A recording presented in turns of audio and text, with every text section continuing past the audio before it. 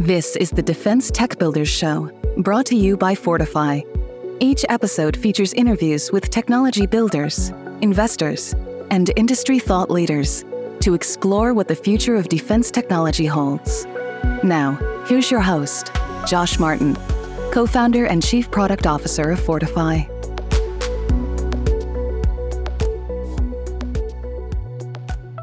Hey everyone, thank you for listening. Today I'm speaking with Bob Ackerman, founder and managing director of AllegisCyber Capital, as well as co-founder of Data Tribe. Bob, thank you for joining me today. Yeah, it's great to be with you, Joshua. So let's dive in. In 1995, you founded a company that would eventually sell to Cisco for over $300 million. Take us back to 95 and the founding of your first company. So this is a company called InfoGear, and InfoGear gets credit or blame, depending upon who you're talking to, for the creation of the original iPhones. And so we built that company, classic Silicon Valley, startup company backed principally by NEA. But I was wondering, as we got a lot of work with National Semiconductor, I was walking around their labs, and they had an internal skunkworks project that had a 8-bit processor with a small operating system and a micro browser that they had developed. I saw that and I immediately latched onto it. I said, that's the future.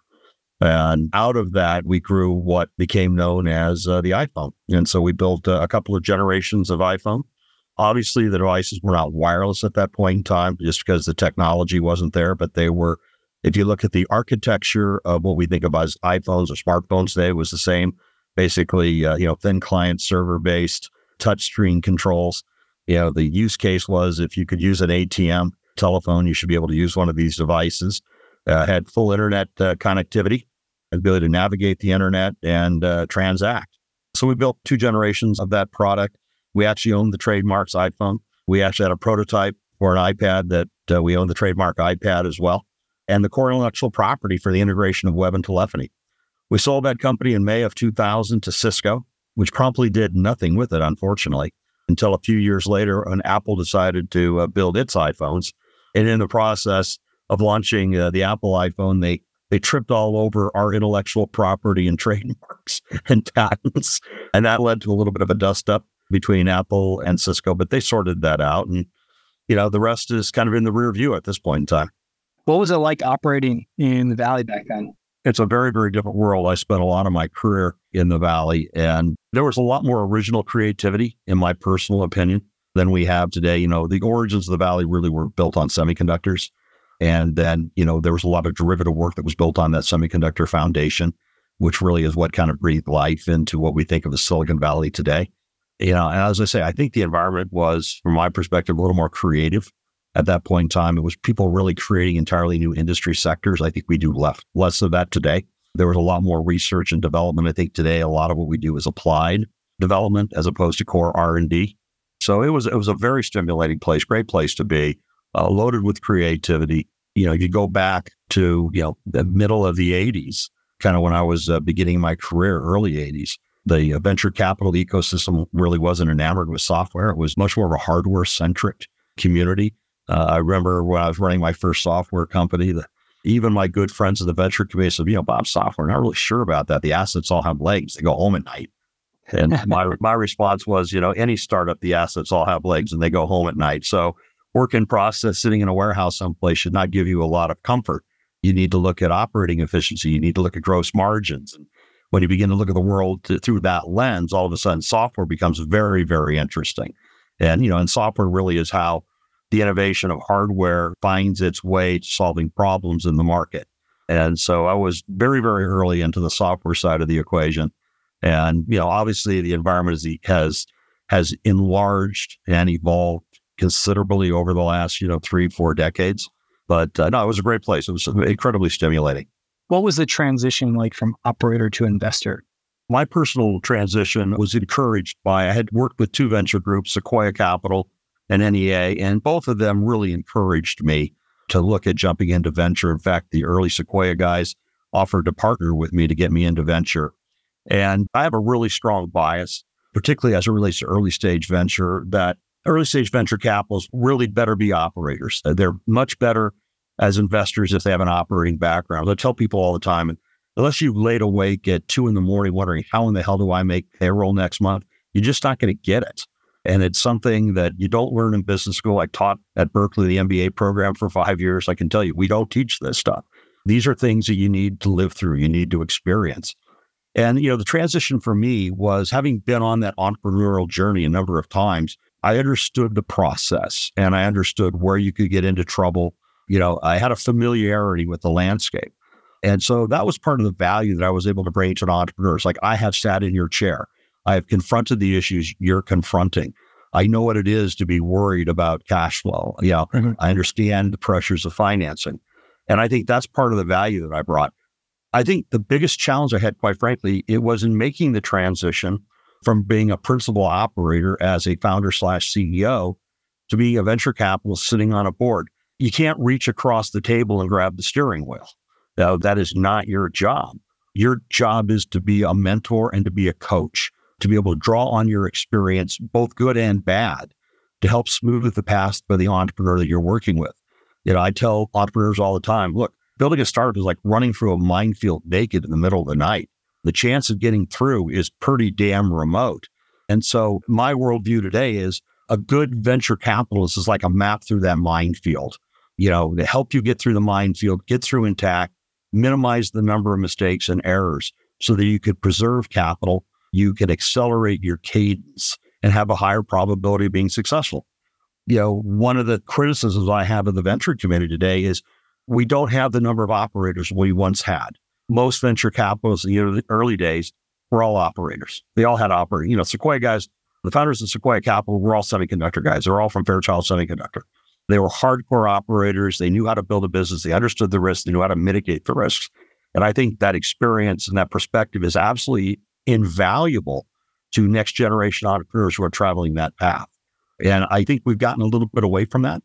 As venture has scaled in terms of capital being deployed, I think we have lost the quotient of operating experience, which I think is unfortunate. That's well taken. And on that note, can you tell us more about AllegisCyber Capital, fund thesis, the team, notable portfolio companies, et cetera? So I'm a cybersecurity guy. So everything I do is focused on cybersecurity. Started what is now AllegisCyber in 1996. And the real metamorphosis of what we are today began in 2000 when we began to make cybersecurity investments. My background is computer science and mathematics. I am more classically an operating systems guy, so I'm kind of a deep tech, system software guy. And so I was naturally attracted to cyber because of the complexity. I found it, quite frankly, much more interesting than application software, taking nothing away from application software. It's kind of where the rubber hits the road, but cyber had a level of complexity that kind of satisfied my intellectual curiosity. And so Allegis began making cyber investments 23 years ago now in 2000. We've been successful in cyber over the years. We were actually the first dedicated cyber venture firm in the world. Going back about 10 years ago, I made a decision to focus our investment activities 100% on cyber. That was really driven out of conviction that cyber, like life sciences, I don't think you could do it part-time. It's too complex. It moves too quickly. You really have to be a domain master. You can't be a tourist. And so, based on success in cyber, we made a decision to go all in, to focus the firm exclusively on cybersecurity. As I said, we were the first firm in the world to do that. And then subsequently raised the first dedicated cyber venture fund. So our team today is pure play focused on cyber and related data science. And we've had a really good run. Off of the Allegis platform, we got to a place because of our domain expertise where we were beginning to identify where there were gaps in the marketplace or there would be gaps in the marketplace. Basically, the ability, as a result of the experience to identify where the puck was going to be as opposed to where the puck is. And that led us to a couple of plays. Number one was a realization that cyber, unlike any other technology, there is an offense. It's an active offense. It's technically quite capable. It wakes up every morning looking for ways to compromise and manipulate systems to achieve whatever their nefarious goals are. And it's actually offense that paces innovation in cybersecurity. So we started working with teams out of the National Security Agency, particularly offensive teams that had built that domain expertise, that thought like hackers, that we could challenge to build the defensive countermeasures to evolving cyber threats. And the second thing that happened is we got to a place where we would identify those gaps in the marketplace, and we concluded to start building companies from scratch. If we couldn't find it in the marketplace, the Allegis team all have operating backgrounds. We decided, we'll just go start the damn thing. And so a little bit of a departure from traditional venture. And we started a company, Cyber GRX, and third-party risk related to cyber. And kind of out of that experience and our experience working with teams out of the NSA, there was a convergence that really forced us to think about a new way of doing things. I got to a place 7 years ago where I can no longer bring teams from Maryland to Silicon Valley. The economics just weren't going to work.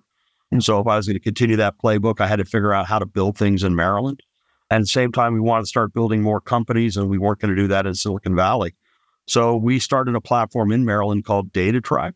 We describe Data Tribe as a foundry. I like that metaphor, basically pulling raw ingredients together and forging them into things of greater value and greater utility.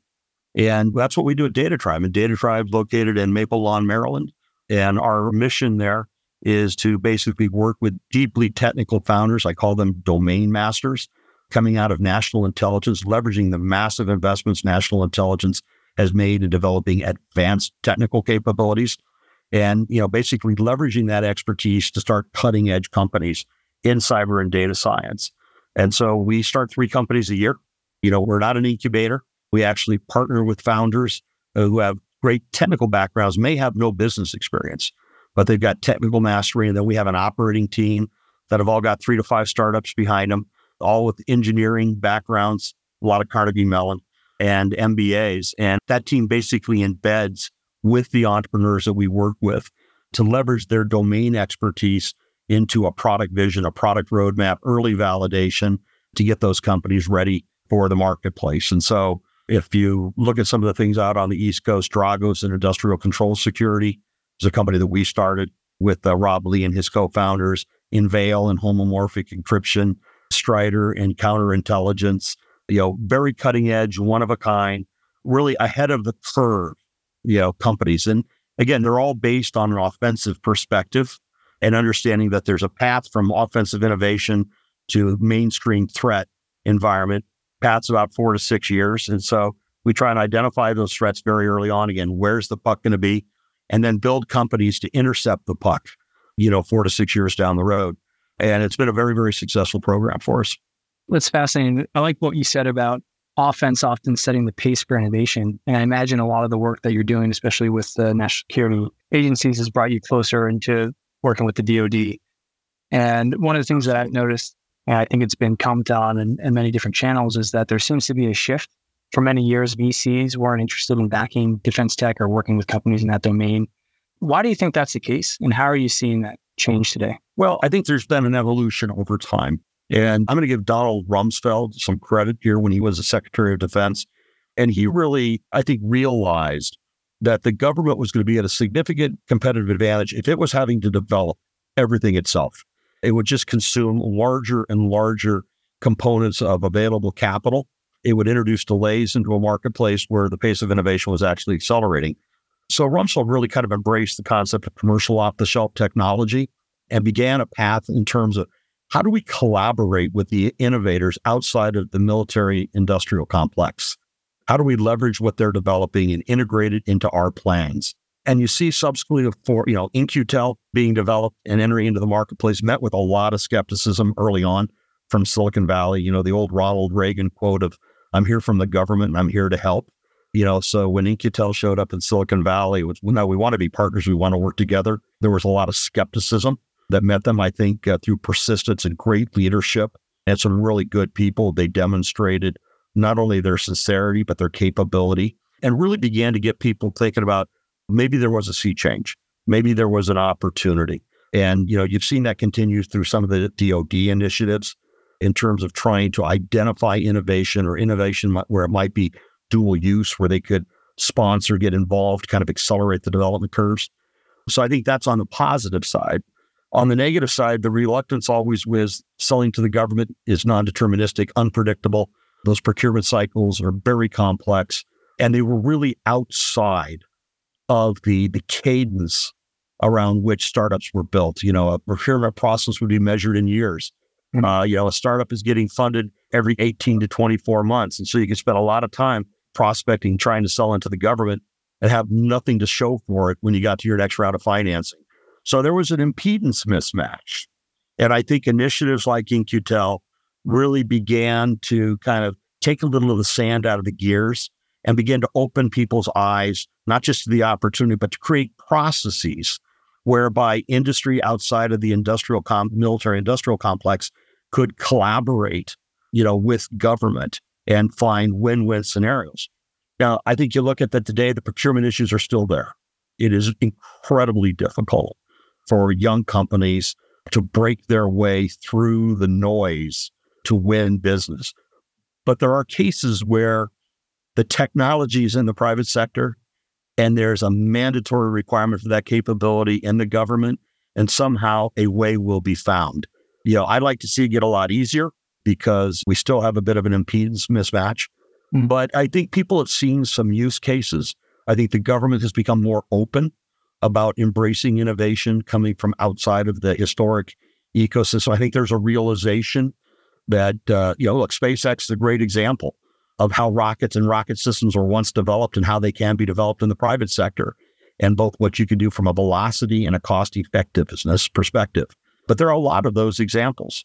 Drones is another great example of where the really advanced, not the big, sophisticated, heavy weapon systems, but the lighter weight, more agile systems. That innovation is coming out of the private sector.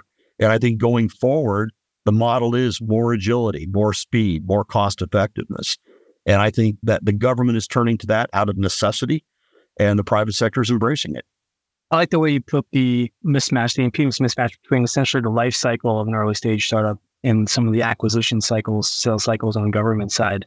And I agree with you. Groups like IET have done a great job. Quick shout out to them. We have a couple of different work programs with them, and everybody we speak with on their side of the table is just top notch. I'd love to get your feedback, or perhaps your advice for startups who are moving into that direction on how they can better thread the needle to not get caught in a long sales cycle. Yeah, look, you've got to find a door that's partially open. You are not going to bust through a door on your own. The big defense contractors, that's really their game. They've got big contracts, extended life, massive resources that allows them to farm, that system. And I think when you look at innovation, the difference between classic government contractors and the innovation economy is the difference between farmers and hunters. And startups are hunters by definition. Every day they've got to go out, find something, kill it, and eat it if they're going to live another day. The big defense contractors have the luxury of farming, a luxury that startups don't have. So if you're a startup looking, to penetrate the government market, you've got to find a door that's partially open. And, I look at In-Q-Tel as one of those opportunities. If you can align with projects that they have prioritized, their ability to help you navigate the waters, to get you to a use case, to get you to a customer, to get you to a budget is significant. DOI, some of those similar programs. You have the new Office of Strategic Capital coming out of the Department of Defense. You look at Rapid Reaction Technology Office within DoD, are all initiatives that were set up to identify private sector innovation, which could have a material positive impact on government mandates, particularly within the intelligence community and the Department of Defense. So I think pragmatically, you have to identify those resources and look for opportunities to align with them so that you can draft off of their relationships and their credibility within the ecosystem. Well taken. So you've got a unique perspective, Bob, with ties into traditional Silicon Valley operations outside of the greater DC area. What types of trends or, what are you excited most about defense tech right now? I'm a cyber guy, right? So I have a biased view of the world, which is, the entire spectrum of human behavior, for better or for worse, is being digitized. And that represents the cyber threat landscape. And, when you get into a cyber domain, cyber really becoming the existential threat to the entire spectrum of activities that operate on a digital substrate in the digital economy. And, when things go bad, they can go bad really fast at massive scale. And so, I look at that from a couple of different perspectives in terms of intellectually as a challenge. I have determined adversaries who are just as capable as the defenders, who are sometimes better motivated and less constrained in their behavior. That is a serious adversary. And so the intellectual aspect of that, is fascinating, it's fulfilling, it's rewarding. But again, you've got to think differently. You've got to understand where is the adversary likely to come at you so you can meet them there. as opposed to waiting for them to show their hand and react. When you're reacting, you're losing. So cyber's got that dynamic from an intellectual perspective. But what that means as a result is the technology is incredibly complex. It is a very dynamic market. The requirement for innovation moves very, very quickly. But beyond that, we're talking about defending the platform upon which our lives, our values are built. And so there's a sort of a triple bottom line here in terms of, and by the way, all of this is important in terms of the net positive impact on society. So, from my perspective, that is the focal point of my collaboration within the government. But from a government perspective, again, the fact is that you can't do it alone, right? The government turns to innovators, because they cannot cover all of the bases themselves. They depend upon that innovation. When you step outside of the government, innovation tends to accelerate, and an environment like cyber, the velocity of innovation is absolutely essential. A day late and a dollar short is a disaster when it comes to cybersecurity. And so I think cyber writ large is a huge opportunity for collaboration between the government and private sector.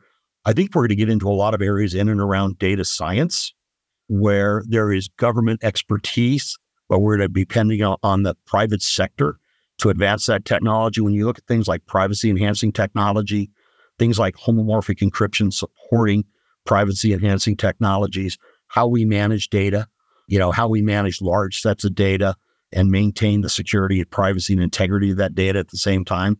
I think the mandates will come from government, but the innovation will likely come from private sector. You can go on and on. Space is a phenomenal example. Drones are an incredible example. Satellites are going to be an incredible example. Next generation communications. These are all areas that once upon a time either came out of government labs and massive R&D contracts, or they came out of corporate labs, which largely don't exist anymore. Xerox PARC, AT&T, Bell Labs, even the universities, which are doing massive core research. A lot more of their model today is tied to applied research as to core fundamental research. And the venture community does not do pure research well at all. The ROI is too far out for the venture model to be able to see an ROI. And I think if you talk about this ecosystem, that's one of our great vulnerabilities. We are underinvesting in core research and development. And I think the only ones that are going to be able to fix that is the government. So I would call on government to significantly step up its investment in core R&D, enabling R&D, upon which the rest of the innovation ecosystem can build. And so I think we've got a restructuring of how we approach innovation in this country. I think that's exciting. I think the private sector plays a much more important role in that innovation economy, particularly as it relates to the needs of the government. Are you seeing any valuable spin-outs or part of that innovation crossing the barrier between academic universities, research institutes into your space on the cyber side? Yeah, I think when you look at spin-outs, I've got a fair amount of experience there. So there are universities that do an amazing job in corporate spin-outs. And then there's a whole bunch of them that wish they did an amazing job, that do a lousy job. And you tend to look at what are the common denominators. I've worked closely with Stanford and Berkeley, both phenomenal research institutions, both have incredible track records with respect to Nobel laureates. One produces a lot more startup activity than the other. What's the difference? At Berkeley, what I call the coin of the realm is not an IPO, it's a Nobel Prize, right? If you go to Stanford, the coin of the realm is not a Nobel Prize, it's an IPO, right? So there are cultural biases between both world-class research institutions. You can't put one above the other. But in terms of what they do with that research, there's a very clear delineation between the paths that they pursue, and that's cultural. And behind part of that cultural bias is the fact that one is a publicly supported university system where when it needs money, it goes to the legislature, or it admits more foreign students because they pay higher tuition. Whereas Stanford, as a private university, a little bit more of a startup, right? Has to live on what it kills, and so it has a different culture. And a lot of that cultural difference at Stanford goes back to Fred Terman. When Fred Terman came in as the provost after being at MIT, out of World War II, saying, we've developed these core technical capabilities in Silicon Valley in support of the war effort. What do we do with it? We've developed microprocessors and we got microwave technology and we solved big war-oriented projects. We have this expertise, the war is over. Now what? right? So, they didn't have those government-funded R&D contracts. They had to figure out, what do we do with it? How do we leverage it to create an ecosystem? And, I really give Fred Terman credit as the father of Silicon Valley in terms of seeing that and encouraging that phenomena. I think MIT does a really good job. Carnegie Mellon does a pretty good job. And so there's no shortage of innovation. It's how that innovation gets into the marketplace and is encouraged to be commercialized is, I think, where the challenge is. And I think Stanford is just a phenomenal job. I think MIT does a phenomenal job of encouraging their best and brightest to develop core capabilities from an R&D perspective and then leverage them into the commercial market. I'd like to see more of that. But again, I want to see more significant investment by the government in core research and development around next generation foundational technologies. NASA was always a phenomenal resource of innovation when they were having to develop the technologies that would empower the space program. Today, not as much. Now, today, the ecosystem's got to a place where they don't necessarily have to build it all. They've got SpaceX that they can rely on. So you've got these innovation models that are always evolving, but you have to remember that, you can only go as far as high as your foundation allows you to go. And that foundation is core underlying research and development. And we're underinvesting in that area today. I think if we can step up our investment, we can embrace some of the models that, like Stanford and some of the things that NASA used to do, things that MIT does, we can unleash both the capital and the creative ability of the private sector to leverage that core R&D to reimagine and reconfigure and re-energize our economy. That's a great ending note. Just keep an eye on time, Bob. We're going to have to wrap it up here, but this has been an amazing conversation. If anyone listening wants to learn more or follow you, where should they go? Well, you can follow me on Twitter. It's got more of my political statements. You may not want to go there. But people say I kind of say the quiet part out loud, which I probably do. But I'm on LinkedIn. Just reach out, connect with me on LinkedIn. Happy to talk to people, compare notes. And to the extent that any of my experience can be useful in guiding next generation entrepreneurs, I'm happy to help. Excellent. Well, thanks for joining us, Bob. Josh, I really appreciate it. Thank you for listening to another episode of the Defense Tech Builders Show, brought to you by Fortify. For the latest episodes, search our name on your podcast platform of choice or visit fortify3d.com/podcast. Thank you for listening, and we'll catch you on the next episode.